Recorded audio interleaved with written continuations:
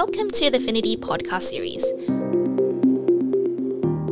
My name is Khalees Liu, and I am joined today by Raed Muselin, who is Affinity Principal, who is also a leader of our Climate and Perils team. And today we'll be talking about the 28th Conference of the Parties to the United Nations Framework Convention on Climate Change, or COP28, which was just held in Dubai in the United Arab Emirates. COP28 was billed as an opportunity to take stock of progress, or perhaps a lack thereof, on the Paris Agreement, and to reach an agreement on phasing out or phasing down of fossil fuel use, and to work on the seemingly intractable problem of funding for both adaptation and mitigation. While press coverage is understandably focused on political negotiations, statements, agreements, and commitments, COP is much more than a gathering of political leaders hashing out communiques. It's also a gathering of the world's leading technical experts where ideas are shared and solutions developed.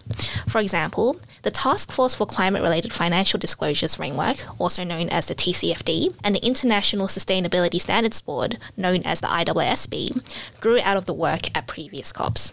As we expect there will be a lot of coverage on the political negotiations, today we will be focusing on happenings at COP in science, transition, technology, and financial reporting. Raed had a first-hand look at this as he attended both COP27 last year in Egypt and COP28 this year in the UAE. Raed, welcome, and let's start with some background on your role at COP. Thank you, Khalees, and it's great to be here today. I attended COP as the head of the International Actuarial Association's delegation, which represented the global actuarial profession. And the IAA is recognized as a non-governmental organization by the UN, which in this case was important because accredited representatives of NGOs are granted access to the Blue Zone, where diplomats and scientists and other experts meet. And that's really good for the actuarial profession because it really shows our commitment to the process and also the fact that we're recognized by the United Nations as an important component of solving the climate problem. COP this year is organized with many pavilions, which are locations where various governments and scientific organizations hold sessions on climate topics. And I was able to attend presentations and have discussion with a wide range of experts there. So this year's COP was set up with a thematic program where each day's activities were focused on a specific topic. Can you tell me about the themes this year? Well, the themes included a wide range of things, including a World Climate Action Summit, health, finance, trade, energy, the just transition, urban issues, youth, education, nature, oceans, food, and agriculture. So as you can see, this really shows the breadth of discussions at COP, and it includes far more than just headline commitments on reducing emissions or arguing about the communiques that end the session. It really does cover everything to do with climate. Well, not only climate, Khalees, but also sustainability topics, development for countries in the developing world, and also very importantly, sustainability matters like biodiversity and water use and a lot of other things which affect the climate and which the climate affects. And importantly, you mentioned a just transition, and I want to talk a little bit about what that is and why that is important. Well, a transition refers to the process of kind of changing the global economy's energy infrastructure away from fossil fuel and towards clean, sustainable sources. And achieving that is going to cause a lot of economic disruption, such as, say, closing coal mines and opening new mines for minerals that are needed in electrification. And, that's going to cause some workers to lose their jobs while other jobs are created. And we're going to need to retrain workers and help communities find new sources of employment, and so forth. So a just transition simply means that instead of just following profits and trying to extract minerals at the lowest cost or whatever, that we redirect some of our energy towards making sure that the communities and people who are adversely affected by transition are helped and retrained to have productive livelihoods. And this is really a challenge that's going to affect society in the next 5 to 10 years. We talk a lot about the physical impacts of climate change, but a just transition is going to be a more imminent challenge? Yes. Is that fair? Well, yes. And importantly, we have to build political support for a transition. And if workers fear for their jobs and people are afraid they're going to lose their homes and their communities, they may not support the steps we need to build a clean energy future. So actually, as it was pointed out many times at COP, the sustainable development and just transition and reducing the effects of climate change all work together and reinforce one another. So you kind of can't do one without the other. I see you are wearing a pin showing the UN Sustainable Development Goals. Can you tell me about what these are and how they factored into COP? Well, yes, the SDGs are central to the UN's focus on how we can develop the world in a sustainable manner. And there's 17 goals that cover issues such as poverty, hunger, health, education, inequality, and peace. And these have been signed onto by groups such as some of our insurance companies in Australia. They've been supported by entities like the Actuaries Institute and many other groups. And many of the speakers at COP really focused on how tackling climate change supports all of the Sustainable Development Goals. And importantly, supporting the Sustainable Government Goals promotes dealing with the effects of climate change. So we need to view this problem holistically and not just focus on individual issues in a vacuum. But we have to understand that, by increasing education or making it easier for women to, raise families or to solve other social problems makes it much easier to tackle climate risk issues. It's all interconnected. That's right. What about the science? Well, what was the latest scientific findings that was presented at COP? Well, that was a core part of COP, and I went to many presentations from some of the world's best scientific minds on what we've been observing in recent years. And while the science is crystal clear, it's frankly pretty alarming. The World Meteorological Organization, or WMO, kind of had a session to present the State of the Global Climate Report, and the session was actually led by an Australian from the Bureau of Meteorology in Melbourne. And it noted that in the decade ending in 2020, it was the warmest decade on record going back to the 1860s, and probably the warmest in tens of thousands of years based on, paleo records. That atmospheric concentrations of all major greenhouse gases are growing. That methane, which is a very potent greenhouse gas, 25 times as potent as carbon, methane proportions have nearly doubled in the last decade. That glacier and ice sheet loss are unprecedented. Sea level rise is accelerating. Ocean heat and acidification are damaging marine ecosystems. And certainly extreme weather, as we've observed here in Australia, is undermining not only insurance systems and property insurance markets, but also sustainable development. But I guess after all that bad news, there was one bright note, which the scientists noted that the ozone layer, which at one point in the 1990s was rapidly being deteriorated, is on track for a full recovery following the Montreal Accords, which banned certain harmful refrigerants. And I think this really shows that international action is possible. And finally, I'll note that the scientists also said that these trends are going to continue for several decades, even if we rapidly stop using fossil fuels. So we're going to need to make substantial investments in adaptation and in defenses against more extreme weather and rising seas. And the use of fossil fuels, that's really been a big headline for this COP. Well, what did you learn about emissions and fossil fuel use trends? Well, there was another session there from the UN Environment Program entitled Phasing Down or Phasing Up, which basically reviewed fossil fuel production activities across the world. And it noted that we are way off target for managing emissions growth, and that by 2030, production of fossil fuels is expected to be double the target levels established only a few years ago for the 1.5 degree warming target.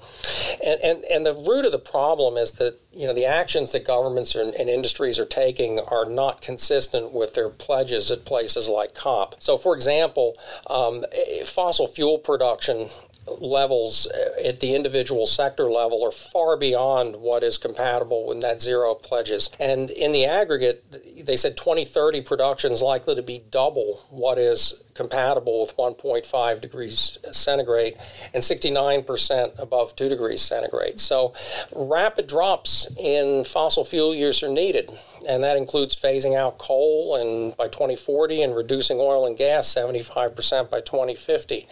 And also one last thing, many plans are focused on showing reductions by moving from oil or coal to gas, but there's rarely any talk about how you phase gas out, which is also a greenhouse gas.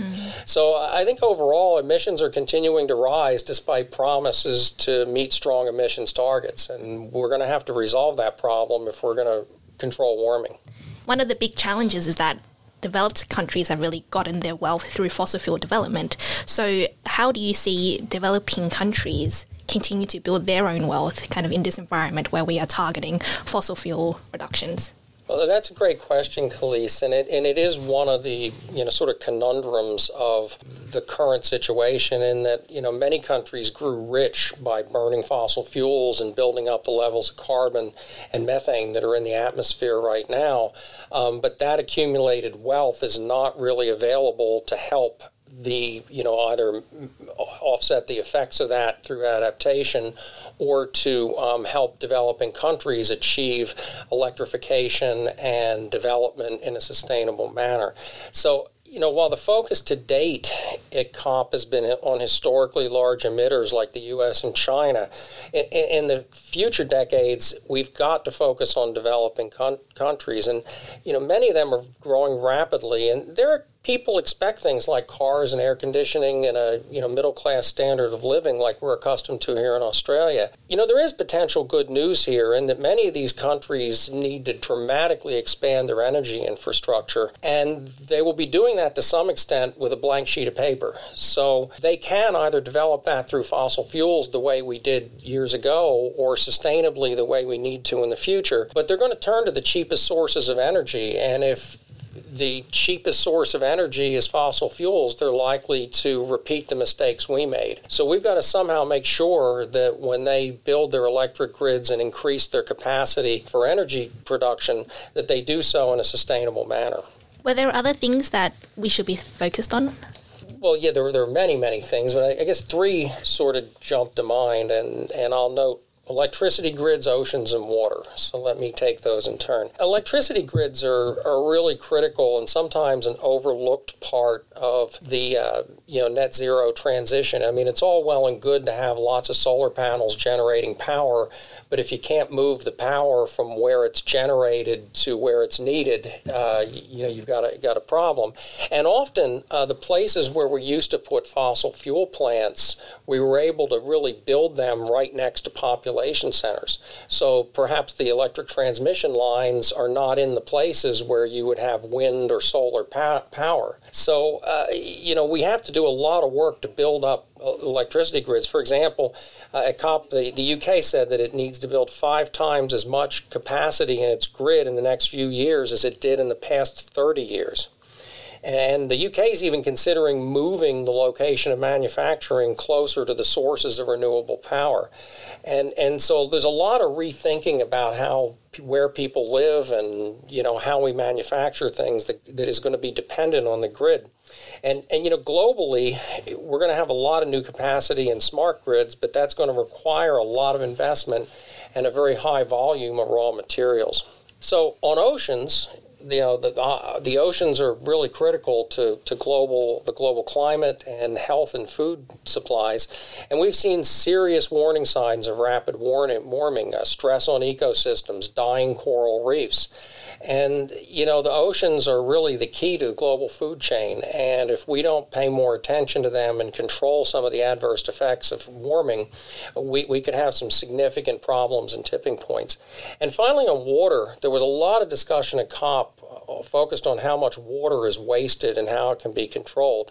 And, two areas of focus are like agriculture and household use for non-drinking purposes. And interestingly, there was one presenter who's working with Sydney Water and discussed, projects in Australia to employ water recycling technology like we've used in, space station and places like that and it's being used in Europe right now to recycle water for uses that don't require fresh water, such as washing or toilets or things like that. So there's a great opportunity to make water use more efficient, which is really going to be necessary in a warming world, as Australia, for example, experiences more dry periods.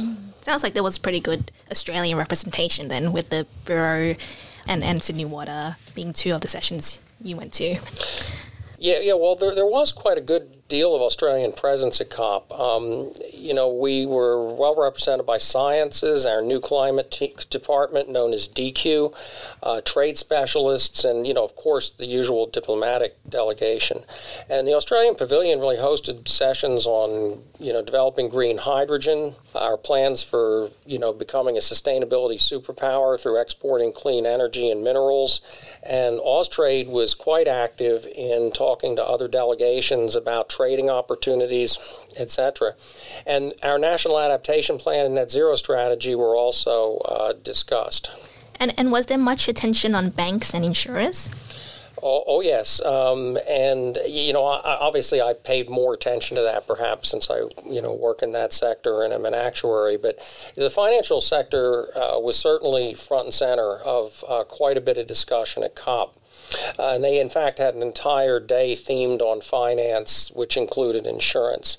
And a lot of discussions cited the importance of private sector finance in helping with funding gaps because, frankly, a lot of government funding is not materialized. And in fact, it's been private funding that's actually been providing more resources to decarbonize and adapt than the public sector in some cases. And so there were many sessions talking about how the private sector can play a really positive role. Interestingly, insurers from a bunch of developing countries, particularly in Africa, were describing how agriculture insurance is being used to kind of stabilize production and help keep people out of poverty. And another focus was on closing protection gaps, which is due to lack of available or affordable insurance. Health systems were quite a focus due to the issues of heat stress and how that may affect health insurance and hospitals and health systems. And finally, following on the theme of prior COPs where the ISSB was prominent, there were a number of sessions on standards related to carbon disclosure and sustainability reporting,